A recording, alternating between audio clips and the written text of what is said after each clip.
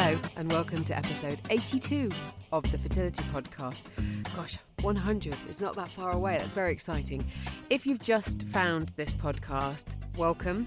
This is a safe place for you if you're a man or a woman and you've found that your route to parenthood hasn't been as straightforward as you've hoped. I speak to all sorts of different people, from fertility experts to people sharing their journeys, however that has taken them. And in today's episode, we're going to be speaking to two ladies whose fertility journey has led them to create comedy.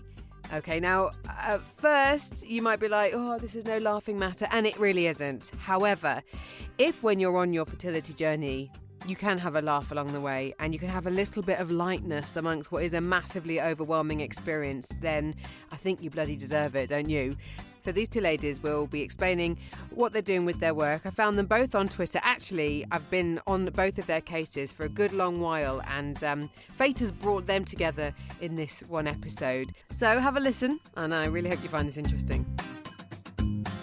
So I'm now going to welcome Wendy Littner to the podcast, a lady who I've been keeping tabs on for probably over a year now. So welcome, Wendy, to the podcast. I can hear birds tweeting. It's lovely. Hi, I'm so happy to speak with you.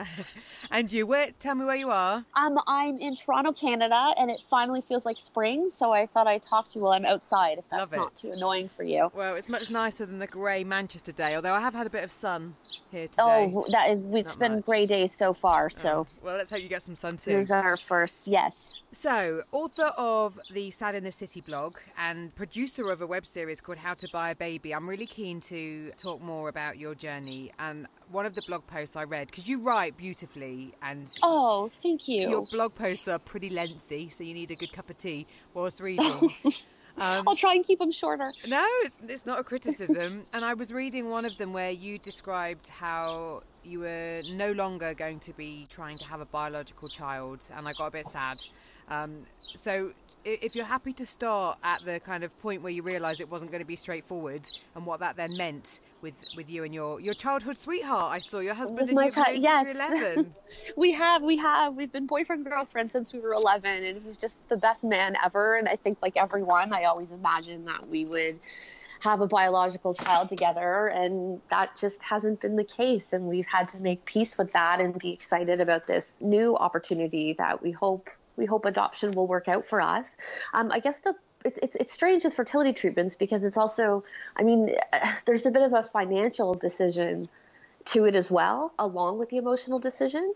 So we came to a point where we just felt like, I felt emotionally I couldn't keep wondering whether or not I'd ever get the chance to have a pregnancy and have a biological child. And I felt like I needed to make peace with that and have that kind of closure so that I could move forward and be excited about being an adoptive mother. And that whole acceptance of your situation, did you have counselling support? Was it the two of you talking it through? How did you get to that point? I would say a little bit of both. We did it because we had found out quite early that we would need to use a sperm donor. And in Canada here, when you have to use a third-party donor, there's mandatory counseling. So we had gone to talk about that aspect of it, and certainly my husband had to make peace before I did about the fact that a child wouldn't be biologically his. When it came time to deciding that we wouldn't be using my eggs either, it was more just the two of us just sort of talking about it, and it's difficult. I mean, there's days where I think I've made peace with it entirely, and that the biology, of course, doesn't matter. And it really doesn't. But of course, I still have days where I'll see a pregnant woman, or I'll see something, and it's not that the child needs to be biologically mine. It's more just the certainty and the peace of it all, of just knowing that this is gonna happen. I feel like if somebody could just tell me, oh, I'll get to adopt a child in 9 months, I would be equally as ecstatic. So I think it's less the wanting the child to have a biological link to me as it is just wanting to be a mother so desperately, and wishing I had that peace and was able to be more excited about getting to make a nursery and those things that I get to see a lot of my friends and family getting to do. Yeah. I mean, you'll know from going through the fertility treatment that time become such a massive part of your everyday life because you're waiting for this and then you've got this next part and you're so aware of time passing. And so, like you say, just wanting to have that outcome that you hope for is again another kind of play of time, isn't it, that you have to manage? It is, and I feel like it's so hard. I've tried all this, like all the mindfulness stuff, and I feel like I'm doing them sitting there being like, am I mindful now? Am I mindful now? How about now? And I feel like mindfulness during infertility is so difficult because I feel like I can only live to the next life event, hoping that then I'll be a mother. Like, it's my birthday coming up, and I remember last year thinking, oh my goodness, like, what if I'm not a mother by my next birthday? And of course it's my next birthday and I'm still not. And so I feel like I'm always living this, living into the future of like, then I'll start living. Yeah. Once this happens. And so I find it very hard to be in the moment and enjoy really things in the moment. I imagine lots of people listening will think that you're wishing time away when you really don't want to be. That's just it. And I'm in my 30s. I want to still enjoy my 30s. I feel like it's not like having children is really easy and doesn't change your life. And so I keep wanting to sort of enjoy this time with my husband and keep thinking but it feels like I can only do that if I knew that a child was coming. Which, of course, life has no guarantees. Let's talk a bit about how you've kind of managed it, because you've written a lot, you blog a lot with your own blog that I mentioned and also for Huffington Post, and you've been making this web series. And so you've obviously decided to put how you're feeling out there publicly in the same way that, I try to do with this podcast, is use my experience to maybe help others. Tell me that whole process of, I suppose, sharing your innermost feelings with the internet. Right. Well, I have always been a writer. Well, I've always wanted to be a writer. And so I've always written nonfiction. So even I cope with anxiety. And so I feel like I've always written about that aspect of my life too. So this just sort of meant just asking my husband for permission to tell our story rather than just my story, which he was happy for me to do. So making that transition to writing about infertility, it was a little bit different only because there seemed to be such a stigma around it. Like, nobody talked about it. I felt like you couldn't really talk about the fact that you were trying. There's just so much secrecy around it. And I just felt like, oh my God, I'm going through this massive, colossal thing that's consuming all my time and all my thoughts. And I felt like I just needed to talk about it. So I think I was writing about it somewhat selfishly. And then once you start writing about it, I was so inspired by people like you who have podcasts and things like that. And you find these other people talking about it in this amazing community of people that are have walked this path before you or going through it, and really appreciate being able to have this community of support and this dialogue and discussion around it that I think is so important. It's something that I know from the people that I've spoken to in the past that I've found on social media who write blogs. It's so cathartic when you put your feelings out there and then you have, even if it's just one person go, I felt that too. Like you say, we can help each other on this thing that at least we all get. It's not that your friends or your family don't feel for you, but if they haven't been on this path, as you just said, they don't get it. And as I've mentioned, quite a bit before, you don't want pity, and you don't want it to also be everything that your friends talk about. That's exactly. You don't want this to become your identity, and you don't want pity. But on the other hand, it's just so hard to know how to deal with it. It's so hard for friends and family to know exactly what to say. And I should say the flip side about opening yourself up about this stuff is that there are people that are very anti-fertility treatments, and they're not very empathetic and are quite vocal. And I get hate mail all the time. Really?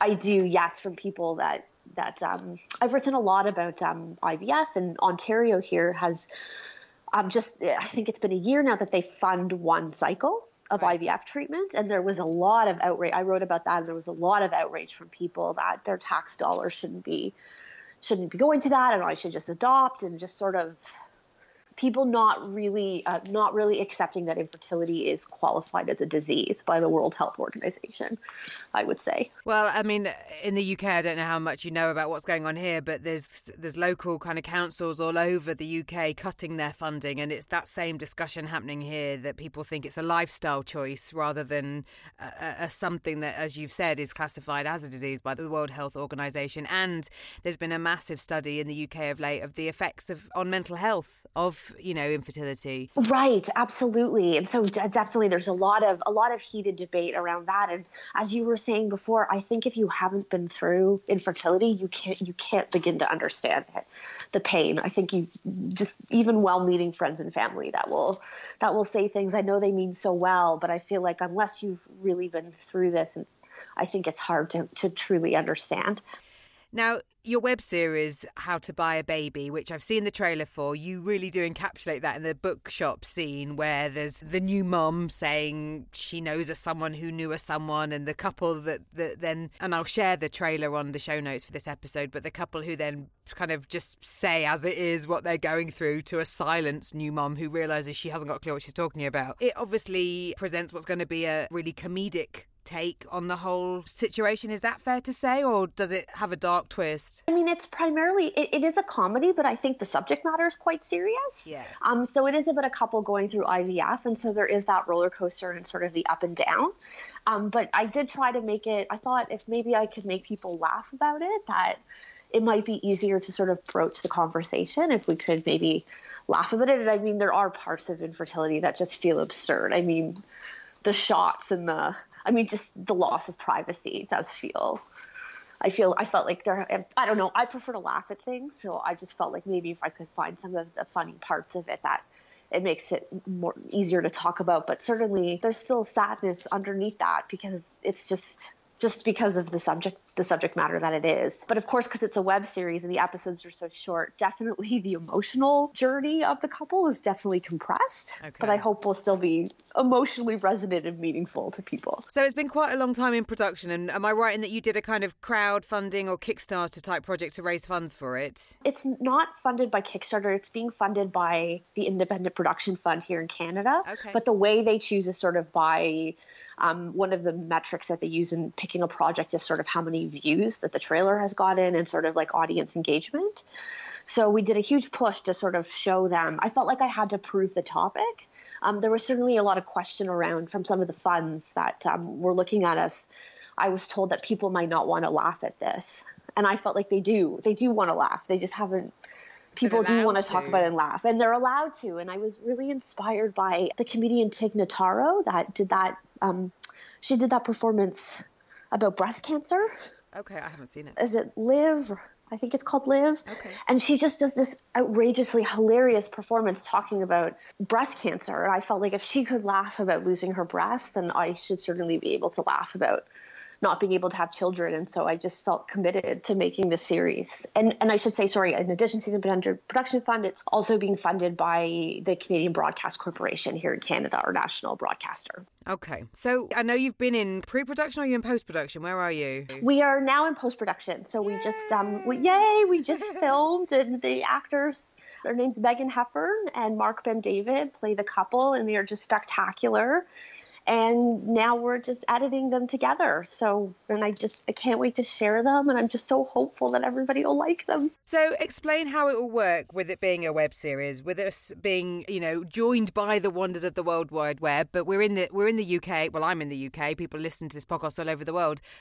Are we literally going to be able to have access to it online? Yes, you will. You will be able to have access to it online. And I hope that you'll watch. Damn right we will. And that it'll yes. Okay. Let's hope so. And with it, you then kind of have this baby, ironically, that I'm using that term, I know, but you have this baby that you can kind of put it to one side because you're on a pretty exciting journey again.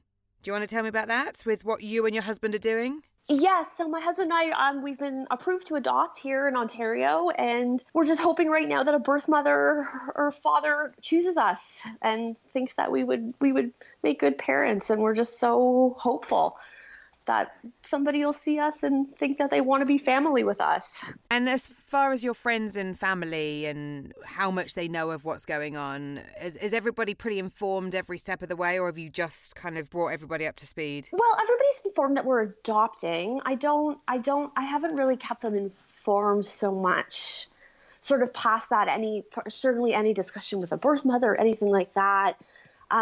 We do parenting training here, and I thought that they said something so beautiful, which was that those details belong to the child, and that's the child's story. And I just thought that was so beautiful and such a beautiful way of looking at it. And I felt like that's true that maybe the child should hear first their own story before friends and family hear those details. And so we've tried to sort of put our arms around that idea. So past the fact that we're adopting and we're hopeful, they're not really involved, but certainly they've been so supportive and have been championing us every step of the way. That's wonderful to hear. Well, I look forward to keeping in touch now that we've spoken and hearing the progress. And when can we expect then to get to watch the web series? We don't know exactly yet. It'll probably be in the fall, but I will certainly keep you posted and bug you like crazy to watch it and share it. Definitely. Well, we'll put details of the trailer and, your details so people, because you're really prominent on social media as well, so people can keep tabs on you. We're trying to build a community on Instagram if people want to follow us at How to Buy Baby. Okay. Well, I'm just also trying to get better with my old Instagram, so I'll make sure that that's all linked and I can... Yes, we'll follow each other. Yeah, wonderful. Well, Wendy, it's been lovely chatting finally. Yes, absolutely. Thank you so much for your patience. Not at all. Well, I'm really curious to see it because, like you say, there is stigma attached to this subject, and with that comes... an element of sadness, and to be able to laugh at this situation from somebody as yourself who's not had the outcome from the fertility treatment that you'd hoped, should say to those of us who have had fertility treatment and maybe had the outcome and might be trying again, or people that are still going through it, whatever stage, that you can have some lightness with all of it, because it's pretty full on, isn't it? It is pretty full on. I think that's a perfect way of putting it. Some may disagree with me being a little bit lighthearted in that term. No, but, I think it's definitely full on. Yeah, for sure. All right. Well, look, best of luck with it, and we will keep in touch. Thank you so much. And we'll speak Thank you. I can't wait to keep listening to all your amazing podcasts. I love every one of them. Thank you. All right. Well, you take care. Me too. Wendy. Okay. Right. Bye-bye. Bye. So, as I've said, I will remind you once that web series from Wendy is available for us to watch. Hopefully we'll catch up with her again, and I'll put all her details on the show notes. Now we're going to hear from my second funny lady guest just after this.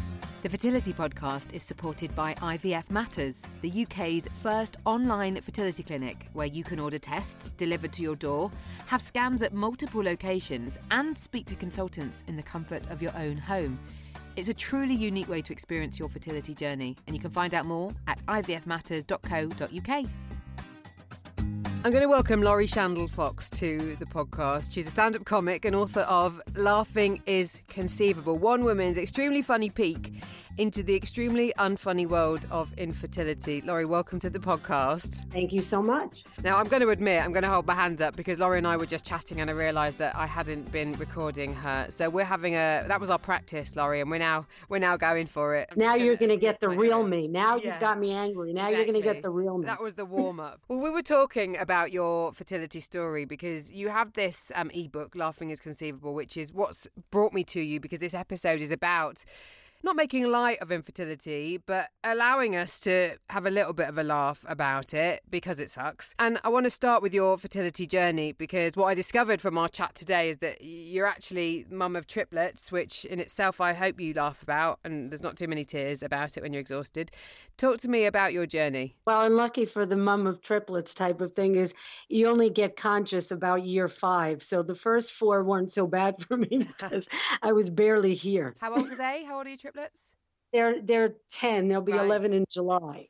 Okay. So I've only started to realize what's happened in the past couple of years. And also, fertility treatment and attitudes toward it has probably changed quite a bit since you had your treatment. It's true. It really is. And you wouldn't have thought so, because that was in 2002 already. So you would think that things were very much, modernized in people's thinkings and in the actual technology, but a lot has changed, especially in people's thinkings. I think it is a much more an open subject and commonplace now and not as frowned upon. But when I was going through, my husband and I met very, I guess you could say, late in life. I hesitate to say that now because you're in your 30s. It doesn't seem so late. But we tried for a year for me to get pregnant, and that was already taking us to like 40 years old. He's 9 days older than I am. Neither of us had been married before. Neither of us had kids. So And that's really part of the reason, to be honest, why we met and got engaged and got married pretty quickly, because we knew we wanted to have kids. We knew that the clock was ticking. And, also when you're older and you get married, then mostly, all your relatives and everybody you want to invite is older. So that was another concern. So it kind of was a big rush to get married and start trying to have kids. And we tried for a year on our own, and then kicking and screaming, I got schlepped into a fertility clinic when I was almost 41 already. Went for that treatment for a year. I went through 4 rounds of IUI, of none of that took. And to be honest, it was almost a relief that none of them took, because otherwise you think, IUI is very similar to just what you're doing on your own anyway. It's not much different than intercourse. So you think, well, was it something we just weren't doing right? I don't know what you can be doing right. But, you just think that if it happened that quickly when we first went for treatments, but it didn't happen. And I went for a round of IVF, and then that didn't happen. And then we did the frozen embryo transfer. And with the IVF, or the fresh group, they put in 4 and none of them took because of my age. They figure we don't know how many goes we have at this. So then with the frozen, they put in 3, and that's who I've got. You're saying it didn't work because of your age, but then it did work because of your age. Had you been told that there was a problem with either of you, or was it a kind of unexplained fertility diagnosis, which is the most frustrating? Everything had been eliminated that could be. It's like nothing was blocked, nothing was missing, nothing was, falling out, nothing was dangling, everything was fine. My husband, couldn't have been any prouder how great his sperm turned out. He still keeps the results in his wallet to show people at parties and things. But it was like the unspoken issue. Nobody wanted to say, well, it's your age. It kind of was just like the elephant in the room of, well, obviously it is your age because it's nothing else. And who cares if you've been working out for 20 years and eating well? Your reproductive system really doesn't care. So that's what, your eggs are just old. And so nobody said it, but really that's all that was left. So I think they just kind of left it on the table for us to draw our own conclusions. Do you think that was your mindset? And when you were first trying with the fertility treatment, you were thinking, it's probably not going to work, I'm too old. Do you think something changed when you had the frozen transfer and you were like, come on? Do you think that was, because I'm a big believer in, obviously it's all about the science, but I'm also a big believer in having a positive mindset about it all as being beneficial.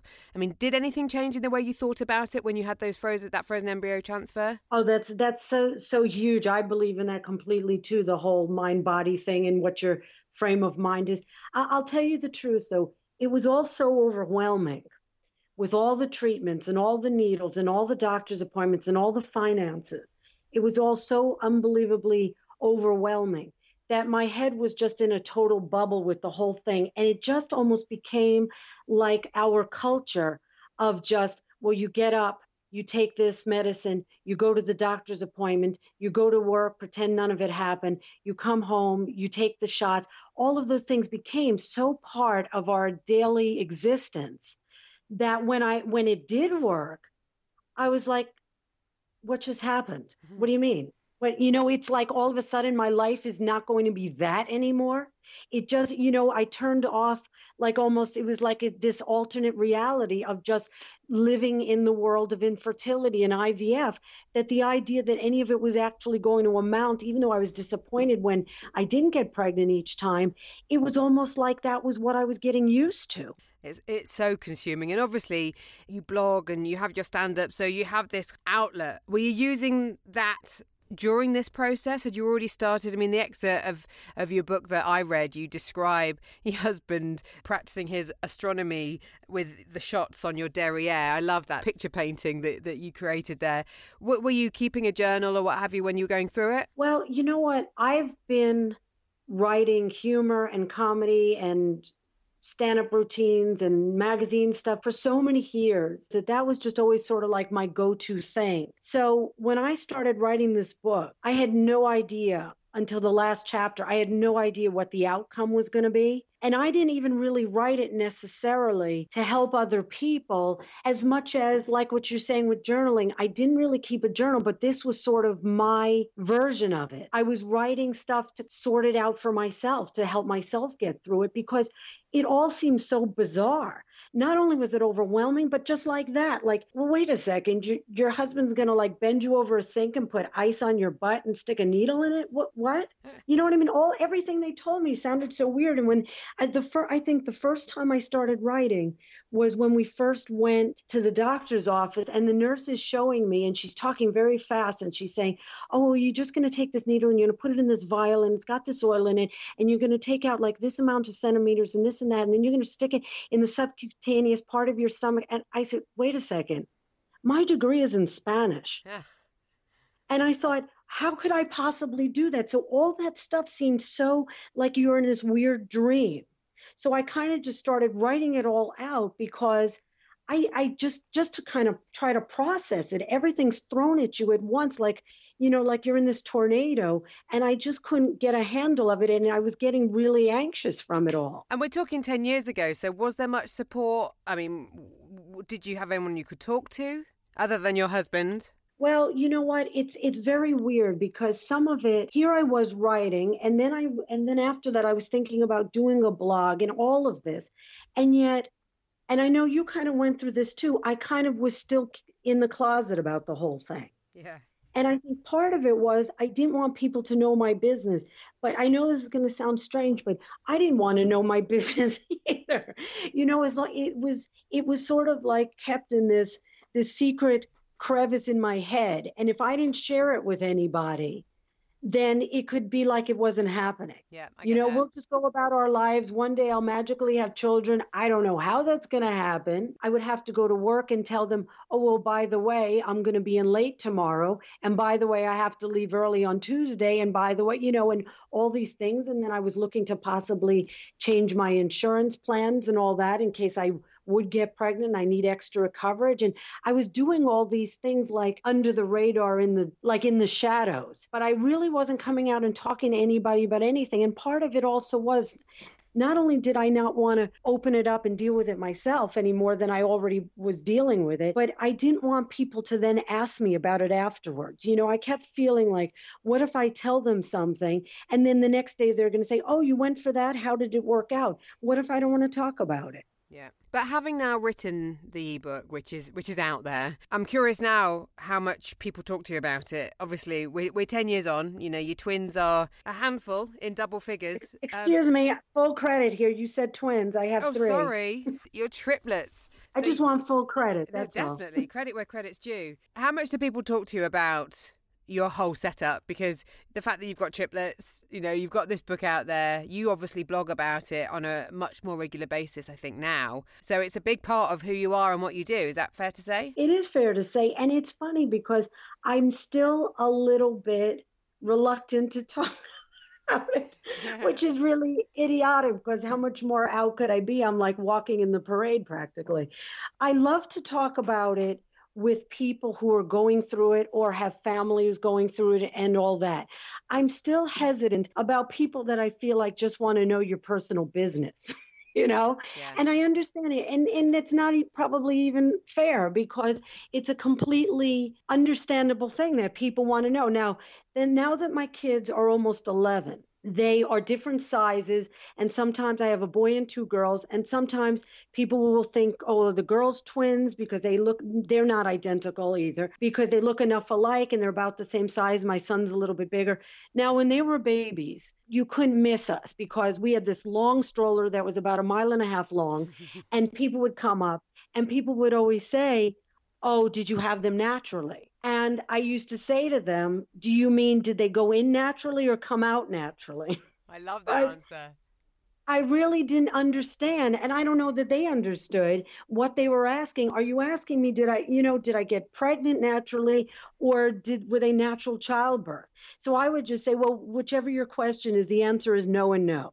So, because I still felt like it was really intrusive, even though I'm walking down, with these three kids. I mean, I was just happy nobody thought we were the grandparents. Oh, I think that's one of the problems with fertility treatment and parents of twins and triplets, is that because it's become, I suppose, much more commonly known that fertility treatment can lead to multiple births, quite often those questions are asked, whereas they wouldn't have been 15, 20 years ago. And the odd thing about that, though, is that, the possibility of you having multiples increases as you get older naturally anyway, because you're dropping more eggs. So it could be that because you're older, you did treatments, or it could be you had multiples because you didn't have treatments, but you're older. And it's funny because that's something else too, is almost nowadays you see every other person seems to have twins. And it feels like pre-1978, before IVF, before Louise Brown, it seemed like there weren't that many twins. I mean, growing up, how many people did you know that were multiples? Twins was an oddity. Forget about triplets or quads. And yet, if you ask people, everybody say, oh, it runs in my family. And then I think, well, it didn't run in your family before 1978, but okay. Yeah. Let's just talk about this kind of passage of time and where you are now with your book. And I spoke with Wendy Littner earlier, who described in Canada the funding that had changed with Ontario, where she's based, now funding one round of fertility treatment. And she'd written about it. And as a result of being in the public eye, had actually received hate mail for her views on fertility treatment. And I'm interested as to whether, with you being out there, especially with putting this more comedic light on your journey, have you experienced any negativity? Not as much as I would have thought, to be honest. And I think it's because if anybody actually reads it or reads my blog, I think they understand that it's all about a lot of love and survival. It's not about making light of it as much as it is just surviving. It's kind of like you're just fine, you're sitting in the dark and you're just humming or singing or something to just try to deal with it. It's a coping thing. It's a de-stressing thing. It's not like, haha, isn't it so stupid? We don't really care about, what we're going through. It's that it's so serious. We care so much that we have to do something or we're going to go nuts. Yeah. We have to find out, because if this were something that, you could just freak out and it would be over in a week. You could freak out for a week and that's it. But you can't freak out if it's going to be a month or 6 months or a year or 10 years. You have to learn how to go on with your life. And whether it's yoga, meditation, laughing, whatever it is, you've got to find ways to exist in this completely impossible life. Yeah, it's brilliant advice. And I think that's what it is now. The only thing I can think of that, and I'm so happy that most people do get it and don't think that I'm saying it's not a serious subject matter. It's because it is so serious. One woman was, kind of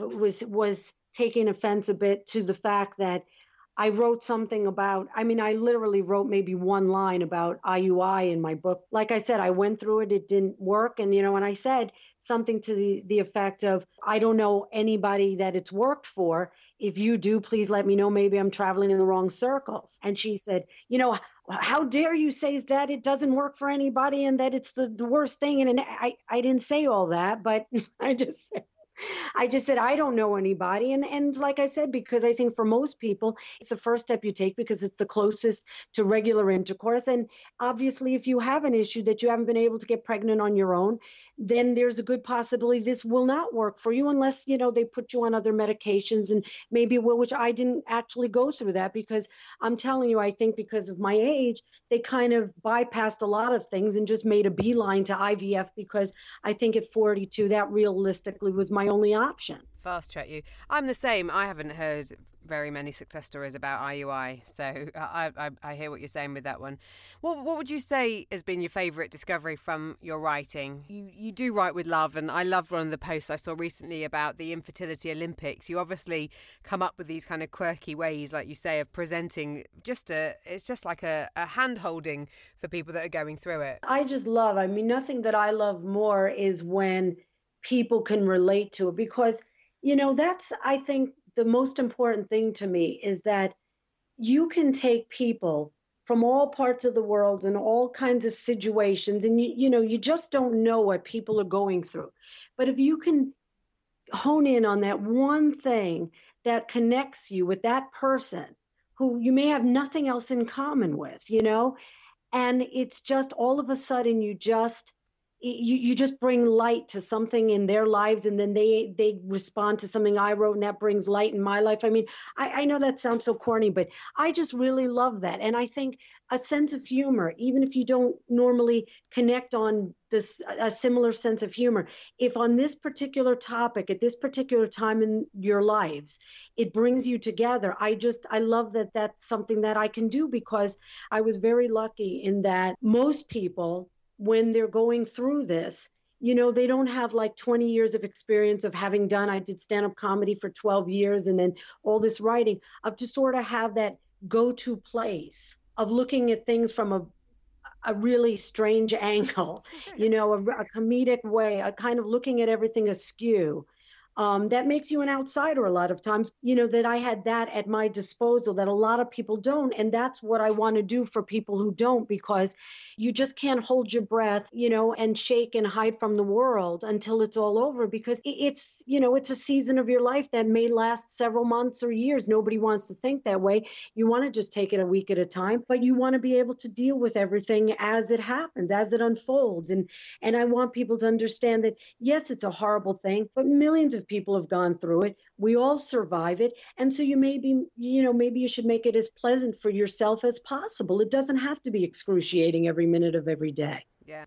I think that's so important, especially if the outcome isn't the family that you hope for, rather than being so down and upset by it, the whole process. If you can have a little bit of light along the way, I think that is such precious advice. So thank you for sharing that. Sure. And I think because people have to understand also that, when I went through infertility, you think that's it. That's it. That's the whole thing right there. That's the worst thing you're going to ever deal with your life, or it's not even worse, but one of the most challenging things you're going to have to deal with. Well, but then after that, I was a high-risk pregnancy. Yeah.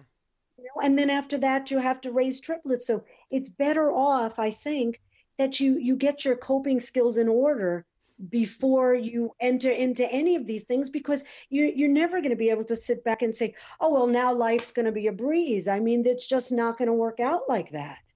Laurie, it's been great chatting to you. Thank you so much. So I'm going to put a link to your blog post, which has got links to your book, which is available on Amazon, your Twitter handle and everything, so people can find out more about you. And thank you for chatting. Thank you so much. It was great talking with you, Natalie. You take care. Have a good day. You too now. All right, Bye-bye. bye. So there you have it. And I'd be really interested, as always, in hearing your feedback. If you want to let me know what you thought of this episode, just email natalie@thefertilitypodcast.com. The show notes for this episode are thefertilitypodcast.com/laugh. Why not? Have a laugh, please, along the way, as impossible as it might seem. Even if you just start watching a favourite comedy series on the telly, which I remember I discovered in Practical Jokers whilst going through my fertility treatment, and was properly belly laughing. And they say it's really good for your well-being, whilst on your fertility journey. Before I go, just a little reminder that you can subscribe to this podcast via the fertilitypodcast.com website. Also on iTunes, Stitcher, Spreaker and Acast. If you want to leave me a review, always much appreciated. You can also sign up to my mailing list at thefertilitypodcast.com. Or if Instagram is your thing, I am FertilityPoddy on Instagram. There are so many ways that we can connect. Stay with me, and until the next time,